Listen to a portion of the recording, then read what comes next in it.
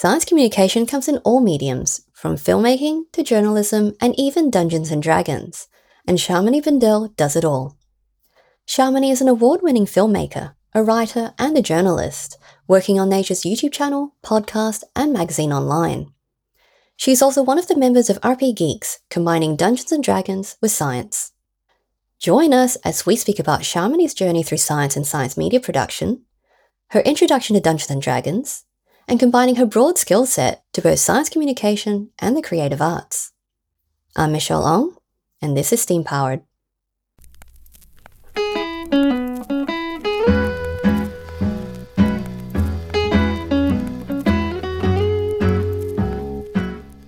Good morning, Shamini. Thank you so much for joining me today on Steam Powered. I'm really looking forward to speaking with you about your amazing journey. Hi, thank you for having me. Yeah. So you are many things in several spaces, which I love because you're applying your writing, directing, performing skill sets in science, filmmaking, and tabletop and theatre, like totally maxing out all of those points right there. Too many things. Indeed, yes, correct. Indeed. Yeah, so you're currently doing some really awesome things with making science films with nature and other communication stuff, but you started off in zoology. So, why zoology? So undergrad was basically zoology. It was technically natural sciences. And I had always I'd grown up on the David Attenborough films. You know, my dad loves all that kind of stuff, loves nature and wildlife. So I definitely assumed I'd go into that kind of thing. Maybe I was pretty into evolution. But actually, when it came to choosing my third year modules, they ended up being really strongly paleontology. So there were a couple of tetrapod evolution ones, which just ended up being a huge amount of detail about early tetrapods, four-legged creatures coming onto land, and which ones are Tiktaalik and Acanthostega. And yeah, I did get really into that. I mean, I've always been into dinosaurs. Dinosaurs are cool, but yeah, a lot more paleontology than I thought, which was, it was just whatever was interesting at the time. Really, that's how I kind of chose my modules, what I kind of fancy doing. Yeah. Yeah. So how did you go from that to science media production? What prompted that change? This whole field of science communication, it's a thing. I didn't know it was a... Did you know it was a thing? I just thought that kind of came as part of the job. At some point, people are going to ask you to talk about it, and it just comes naturally. Yeah, it's its whole own thing, its whole separate thing. And there's, there's science communication that you do as a working scientist, and then there's just science communication that you just I'm not even going to do the science, I'm just going to do the science communication. Other than being should I go be a wildlife filmmaker, which was definitely a thought, but not a very realistic thought, I feel. I had a camcorder, and sometimes I used to crawl over the grass trying to film rabbits and be I'm a filmmaker. But I was no, that's not what real... I have no idea how you would do that. That's not what real people do for jobs. So I was just looking for masters and PhDs after I did my undergrad. I was right, one does a PhD. That's what one does. Okay, fine, I'll go look for one. I was I don't know what PhD to do. I'll do a master's first and get into it. So I was looking up sort of evolutionary behaviour and just sort of general evolution sort of style masters. And I just came across this master's at Imperial, which was science communication or science media production. And I was that's a thing you can learn academically? What? Could I have those skills? That applies to me. I can do that. And academia is something I'm very familiar with. So if someone said, oh, go out and get a job, here's how you do it, I'd be no, don't have to do that. But a master's course, I'm yes. Would you like me to write essays and get high grades? Because this is what I've been practicing for. And that was the way into hey, did you know there's a whole world of things you can do with a science degree that aren't either academia or industry? And it sort of opened it up, and filmmaking was the one that I was sort of focusing on and that I ended up going into mostly. So, what drew you in particular to the filmmaking side of science communication? When I was little, my mum had a department camera. So it was very exciting. It was kind of we would never have bought a family camcorder at that point because it was quite early days, but she had this camcorder that was borrowed from work that I used, and we would make films. And this is where like the writing and the theatre, that is one of my hobbies, as you mentioned earlier. And it all sorts of ties together because I wrote a script for a murder mystery and then made my friends film the murder mystery. And we all had different characters and it was about the acting, but I wanted to film it. And that was with zero editing. That was filming it on the camera in order with very dodgy scene cuts, because every time you press record on the camera, it would just go back a fraction of a second. So you had to leave a fraction of a second onto the end of your scene, but not too long, otherwise it'd be a really weird pause. So I'd been doing ridiculous stuff. And then I got a camcorder for my 21st birthday and I filmed all sorts of stuff, made little music videos of our friends hanging about. We made silly, very silly films, as you can imagine, spoofs of things. And it really was this like messing around and then getting like the basic editing skills that I never in a million years thought would ever be relevant, let alone like my profession now is mostly video editing. It was just a silly hobby. And I was going to say kids these days. I'm like, oh no, I'm sounding really old. But like, yeah, but genuinely, kids these days are growing up with so much more. Back then, we had to edit through the snow and sleet. Yeah, exactly. Down mines, 8 hours a day, exactly. But no, you have the access these days and people do that as not necessarily as a hobby, but if you're there like making TikToks or even just sort of for Instagram, like that kind of media is a lot more normal to just have a go at doing and leading up to developing skills that, yeah, for me, I'm like, oh yeah, that's my job now. It's just such a really cool progression because, yeah, it was part of the thing that you used to do as a hobby. It's like, yeah, let's incorporate that into making a living out of it. Yeah. It's very neat. And, you know, I'm sure a lot of people really would love that kind of journey for themselves. I mean, it's lucky, yeah. To be able to do that and to be able to do things you enjoy is lucky anyway, let alone sort of combine different things. Absolutely. Absolutely. So, you know, you're making all these very, very cool videos for nature on YouTube. Yeah. And I love all of the kind of topics that you're able to touch on. Yeah. Like, it's a wide range. It's not like you're kind of pinned to any particular topic. And, you know, just recently you did one called The Sandcastle Economy. Yeah, sandcastle film. I just like that I get to make films about sandcastles. It's great. I know. And while you're building all these sandcastles, you're talking about all this very cool, important stuff as well, because I guess for me personally, I've been noticing a lot more coverage about the sand crisis and, you know, Singapore's sand imports for land reclamation and sand mafias and all the ecological impact of that. Yeah. Like, that's a really cool topic. So, you know, how do you decide what sort of topics you're going to be creating for the channel? Yeah, well, so we're pretty lucky at Nature. So Nature's obviously a big sort of broad scientific journal that covers a lot of, like, not everything, but it does cover a lot of areas of science. So generally what we do is look at papers that are like due to be published, and being sort of internal, we kind of get access and then can pick and choose. And like there are just papers that come out that either they have the sort of supplementary information videos with them anyway that have been provided, or you just read the research topic and you're like, I bet someone filmed that, either because it's about slow motion footage giving you the insights into what's going on, or whoever was in the lab that day, surely they'd have filmed it because it's cool. So yeah, so it's great. So we just get our pick. It's a very, nice. You know, it's a very, nice position to be in within Nature. We've got this little sort of multimedia team and we can just choose what films we want to cover. But also, you know, we want to we've got other priorities, right? We want to create a balance. Let's not only cover the papers about the robots, even though YouTube loves the films about the robots. There's a limit, right? Let's have some biology, let's have some physics, let's try and, you know, there are topics that are harder to cover in video. So if we get a cell paper with cool video of cells where you can see what's going on, let's like take the opportunity to cover that field. If we have money, let's take the opportunity to do an animation and do something weird that you wouldn't otherwise be able to, I don't know, particle physics or something that don't really film that well. The footage not so great enough when it comes to the particle physics. So yeah, that kind of thing informs our choices. That is very cool. You know, I love that kind of idea of the creative process behind making all of these things, because a lot of science doesn't film very well. So, being able to come up with ways of making that work and gotta be creative. Convey. Yes. Yeah, you gotta be creative about the way that you convey that information. It's very neat.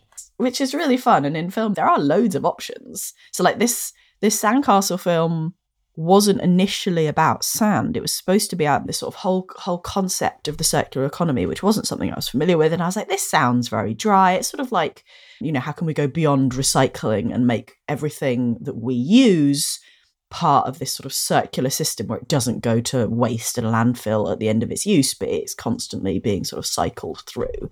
And I was like, yeah, I mean, that's really important, but we kind of hash that to death a bit.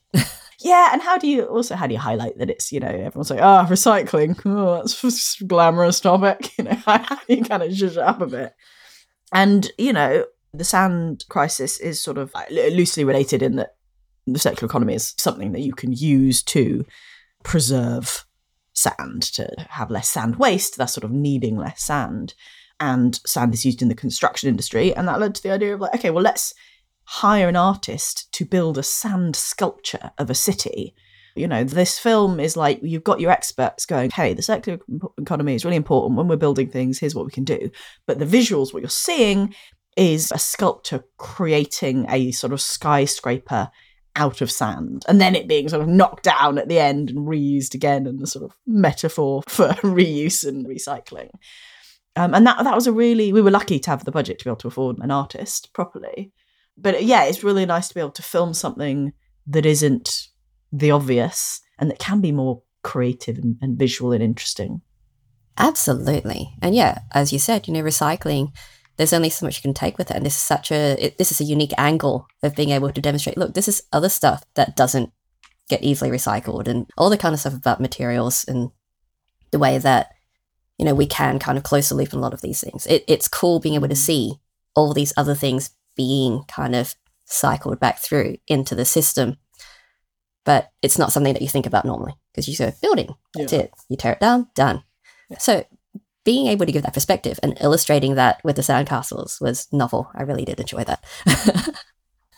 Yeah, being able to make different things out of sand rather than filming like a building site and some demolition and a train. It's just like, we're just going to build all those out of sand. But that's the visuals. They're talking about it. You're seeing it. You're just seeing the sand version. So it ties the whole film together thematically as well. You've got this sort of visual through line that's quite nice and sort of consistent. Sand everywhere.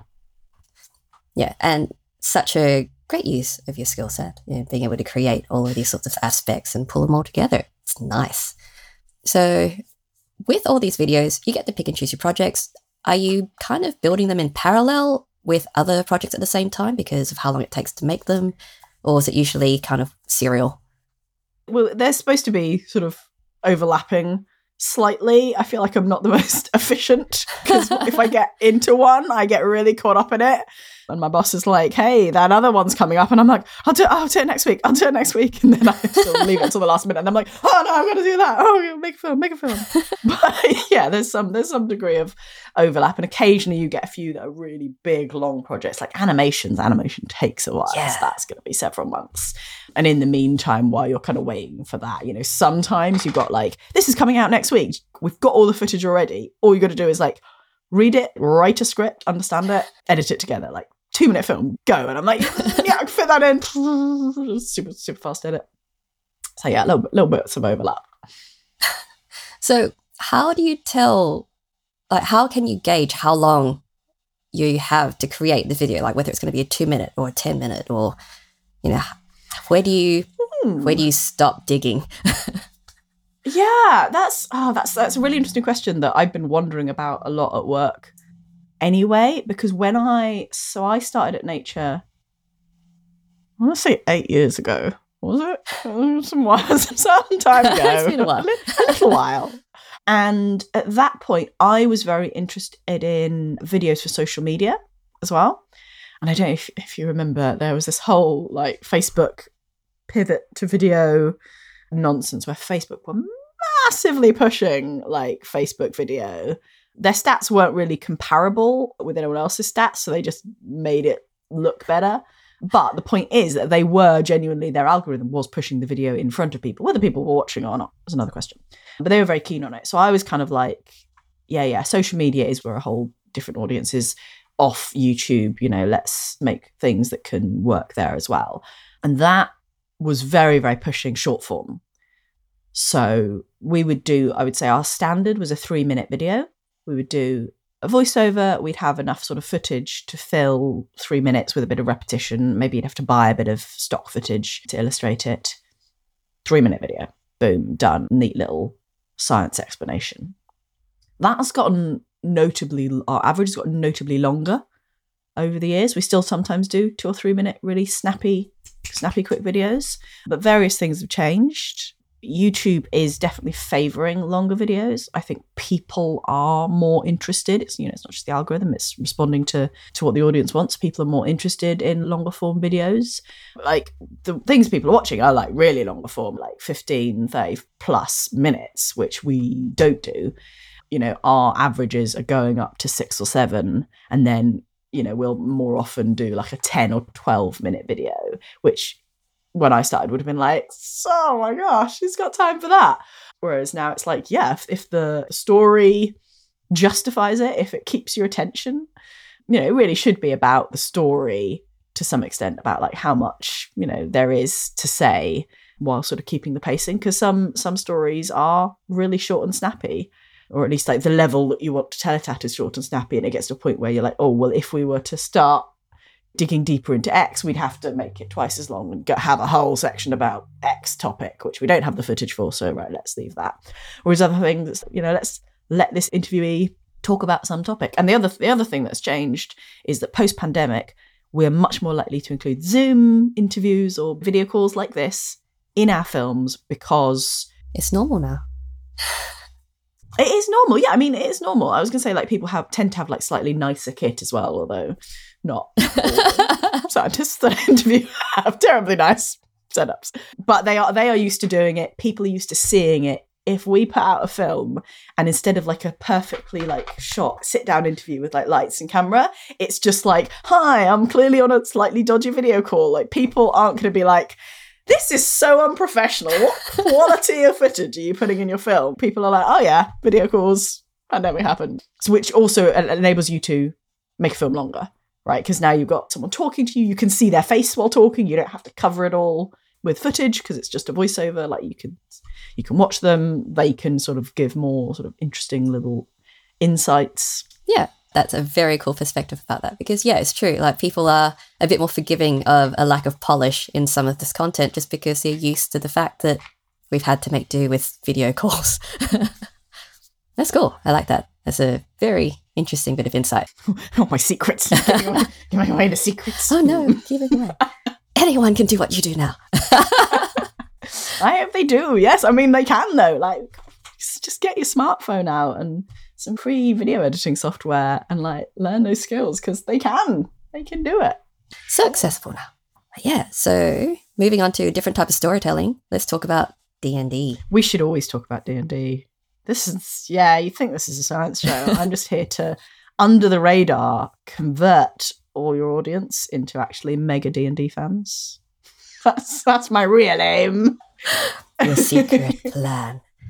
And speaking of that conversion, because I saw on your bio where you said you discovered D&D while drunk at a bus stop, and I would really love to know more. Where did I write that? Yeah, no, that's absolutely, it was great. So D&D, Dungeons and Dragons, for anyone who isn't aware, it's a tabletop role-playing game. It involves some dice. So, it's what the kids play on Stranger Things, typically very fantasy-themed, and involves a lot of role-playing. So unsurprisingly, I came to it through drama and theatre. That was my main staple hobby for years and years and years since school, was like doing plays and musicals. Love that. So the night of the drunken bus stop D&D was the after show party for a pantomime that I'd written. You guys know what panto is, right? Like, 'cause it feels very British and I'm always like, does anyone know what I'm talking about? Well, we are kind of in a colony, but I don't know about the rest of the world. That's true. That's true. Do you guys have pantos? Yes. So one of my guests was actually one of founding members of the Panto Society in one of the universities here. So yes, we do have panto. I don't know how widespread it is, but it does exist. That's awesome. Oh, man. Yeah. Because I always thought, like, in America and stuff, they're usually a bit like, oh, weird, this weird thing.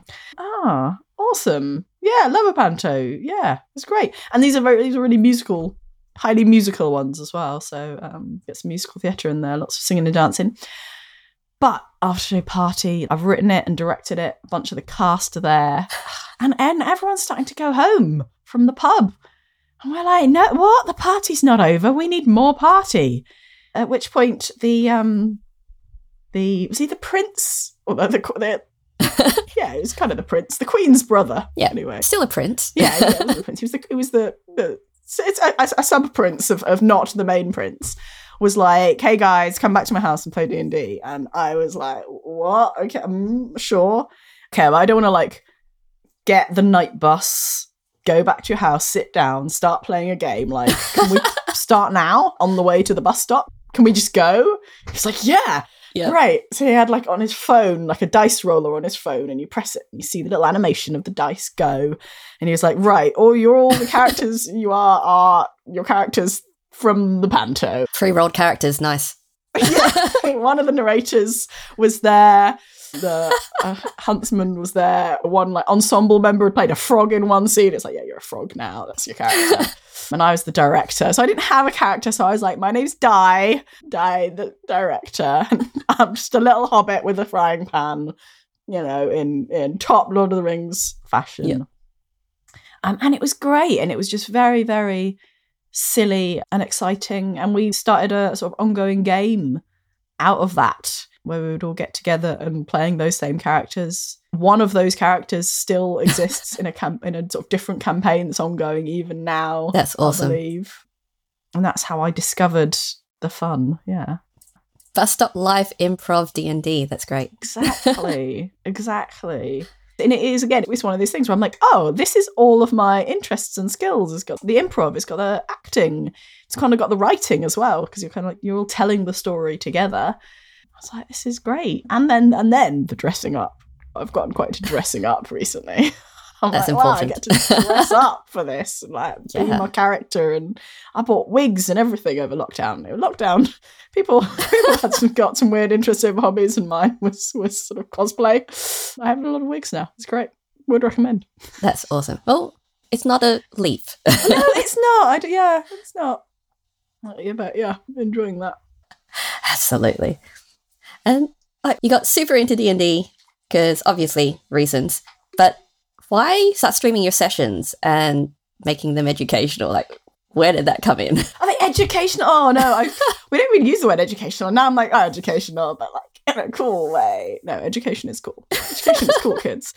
So I got into these various like tabletop role-playing games. It's not just D&D, but various things. And then I'd be like running them for different people and in different games. And I did some at work, like after work, we would stay on for a few hours. Like I'd find a little meeting room and do one-shots. So that just would be like a one-parter sort of standalone story of an evening.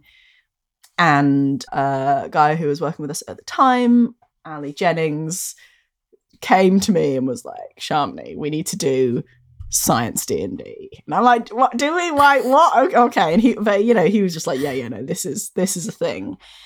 We weren't really sure how that would work or whether that would work. I think I was pretty skeptical at the start, but Ali really pushed it. I was like, what are we going to, who's going to do it? Who's going to like DM these stories that involve science? And Ali's like, I will. This is from like playing D&D for the first time the other day. And I'm like, okay, great. Bold. I like it. Yeah, right. Yeah. And he's so good. And I'm like, damn, how are you so good? But we got a group together. We're all basically science filmmakers.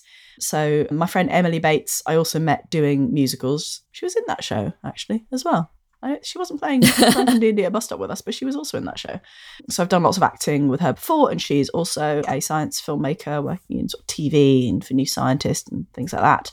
And then Ali knew this guy called Simon Clark, Dr. Simon Clark, who's a YouTuber. And he has like this whole YouTube channel where, again, like long form stuff. And he's also done Twitch streaming.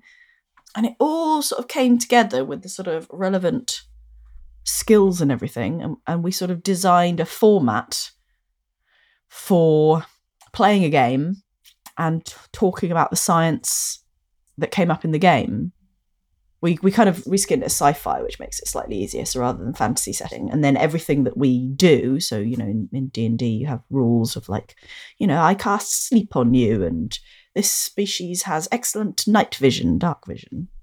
And so we were like, you know, at the beginning of every episode or every other sort of section, someone will do a little explanation of like, if you wanted to cast sleep in real life or like in this sci-fi world, how does that work? Like, what are you doing? Are you manipulating their brain waves? Is it some kind of drug? Go in, do some research and like bring us back some fun facts. Or the same with dark vision, like, okay, what creatures have adapted to see in the dark? How could we use that in our world to explain how it works? Yep, that's awesome. No, I like that. The funny things that occasionally when I'll be watching stuff with my husband, I'll kind of say, can we pause for a sec? I want to talk about this for a moment. He hates it so much. But how does this work with the science? Well, the most recent thing, we were watching Keanu Reeves' 47 Ronin, and it's based on a Japanese story about 47 samurai who have to go avenge their lord. But that film, Japan, had demons and witches and magic and stuff like that. And there was one main witch there who was using her magic for deception and, you know, meddling with people's heads, making them do stupid things. Oh, nice. I said to him, can we hit pause for a sec? I really need to talk about this. Could Japan have developed that culture of honor and dishonor and that strong thing about the way that trust is developed when you've got this massively overpowered magic where you can manipulate people's minds to make them do things?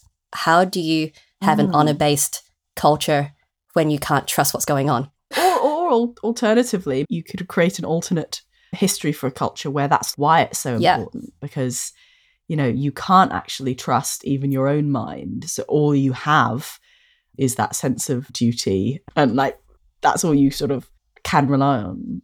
Yeah. And it's really interesting it's really nice building like worlds like that where, you know, the important thing is they have their own consistent rules. You know, I mean, this is sort of classic sci-fi fantasy world building. But, you know, let's think about a world where you have this magic, that certain people have this magic. What does that lead to? What are the norms now in that world that's different from ours? It's really interesting. It's the fun part. This is the fun part of world building. So, how do you like DMing? DMing? Yeah, DMing's all right.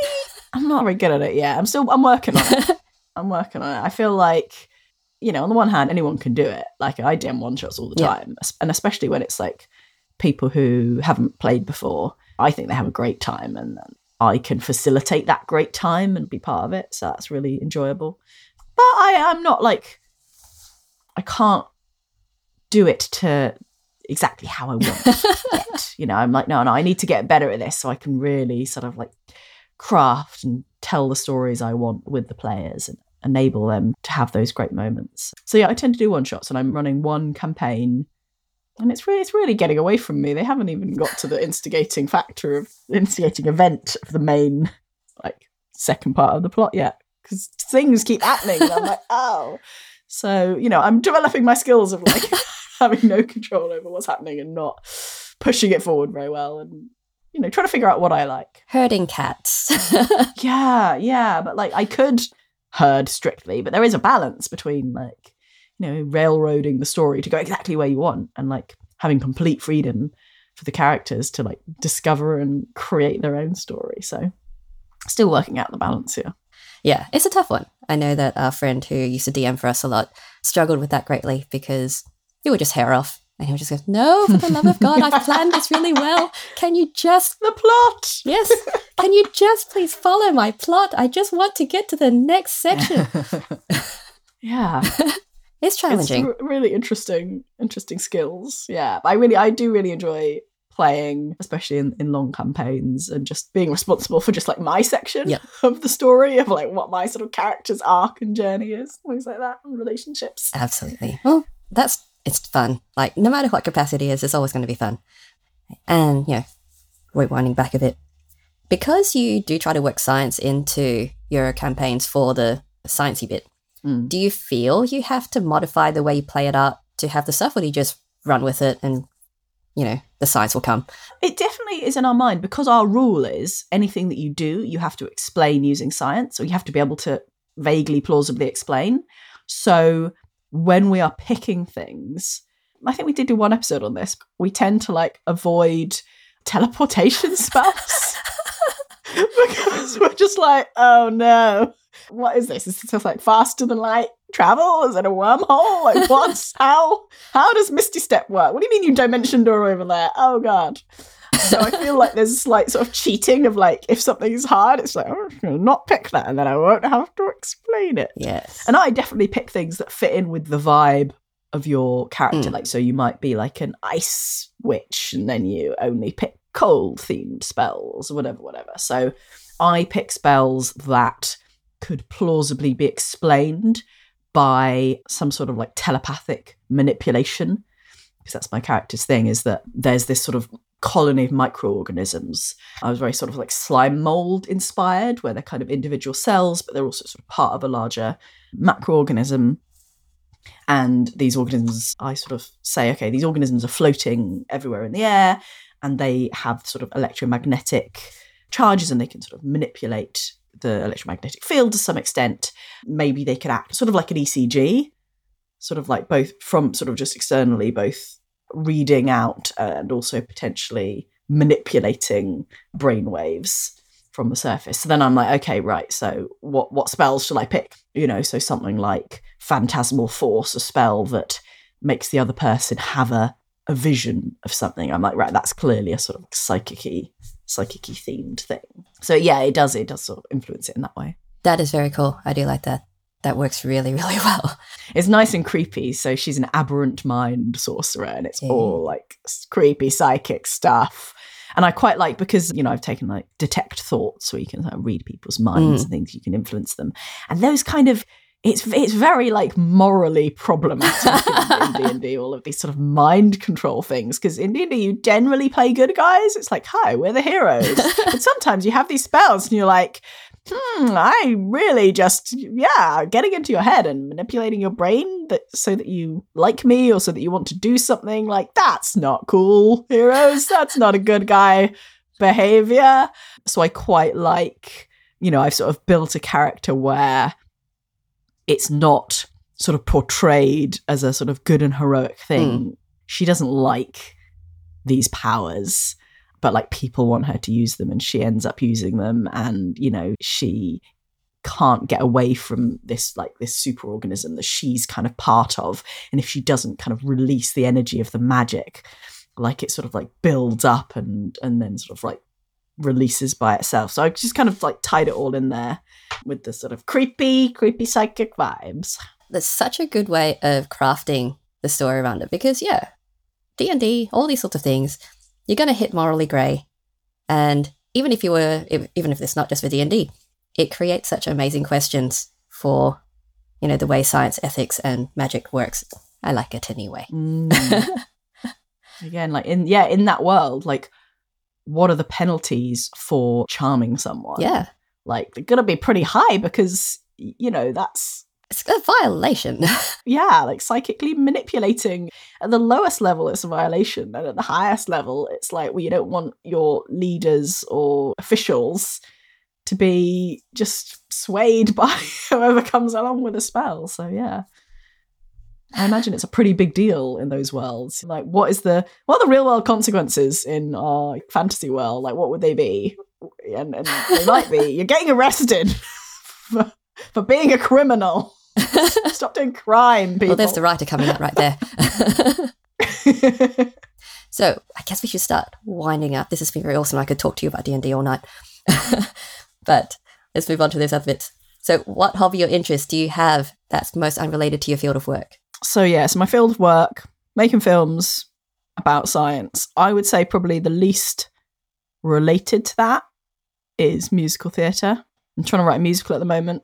I could just write a musical about science and then I would join them up, but no, I've got to stop mixing everything with science. So for the moment, musical theatre. It's great. Love musicals. That's cool. And it's such a different kind of area of your brain to use because, music is entirely different. Do you score it yourself? No, I do the chords. I play the chords, blinky blonky chords, and then I sing, and then I give it to an actual musician, and then they make it actually proper and put better chords on too, to be honest. Yeah. It's all iterative improvement. That's fine. Yeah, that's very cool. I could spend a lot more time talking about that too. Okay. And which childhood book holds the strongest memories for you? Yeah, you sent me this question in advance and I was like, what? You want me to pick? Oh no, this is terrible. But the one thing that I thought, this is interesting. Okay, it is tenuously related to women in STEM. Okay, this is my argument. I read a lot of older fiction with that sort of Victorian or like 30s, 40s, 50s stories. I'm thinking like Enid Blyton. I'm thinking Chronicles of Narnia. And I think they really influenced my sort of understanding of gender and gender roles in a really like both positive and negative way, I would say. Because Enid Blyton in particular has a very strong line of, the girls have to stay home and be safe and the boys get to go out and do adventures. And on the one hand, that did turn me into quite a little mini feminist of like, that's not fair. I want to go and have the adventures. Like, well, this sucks. So that was nice. But on the other hand, there's also, this isn't all Enid Blyton, but I'm thinking something like The Famous Five, where you've got like the tomboy character and then you've got like the girly character. And they're all like the heroes of the book. But for me, it was very much like, oh, no one wants to be girly. Being girly is the worst. That means you don't go anywhere and you want to keep your dress clean and you don't climb things. Like clearly being a tomboy is the coolest. And it took me a long while to sort of realise the internalized misogyny in that. And I was like, oh no. Oh, I'm a horrible sexist person. Because like, I'm just like, yeah, pink frilly things, that's bad. Being feminine is bad. And I'm like, oh God. Oh no. So, be careful what books you're reading because it gets in your brain in ways that you don't realise until you're an adult. And then you have to unpack everything that's going on with you.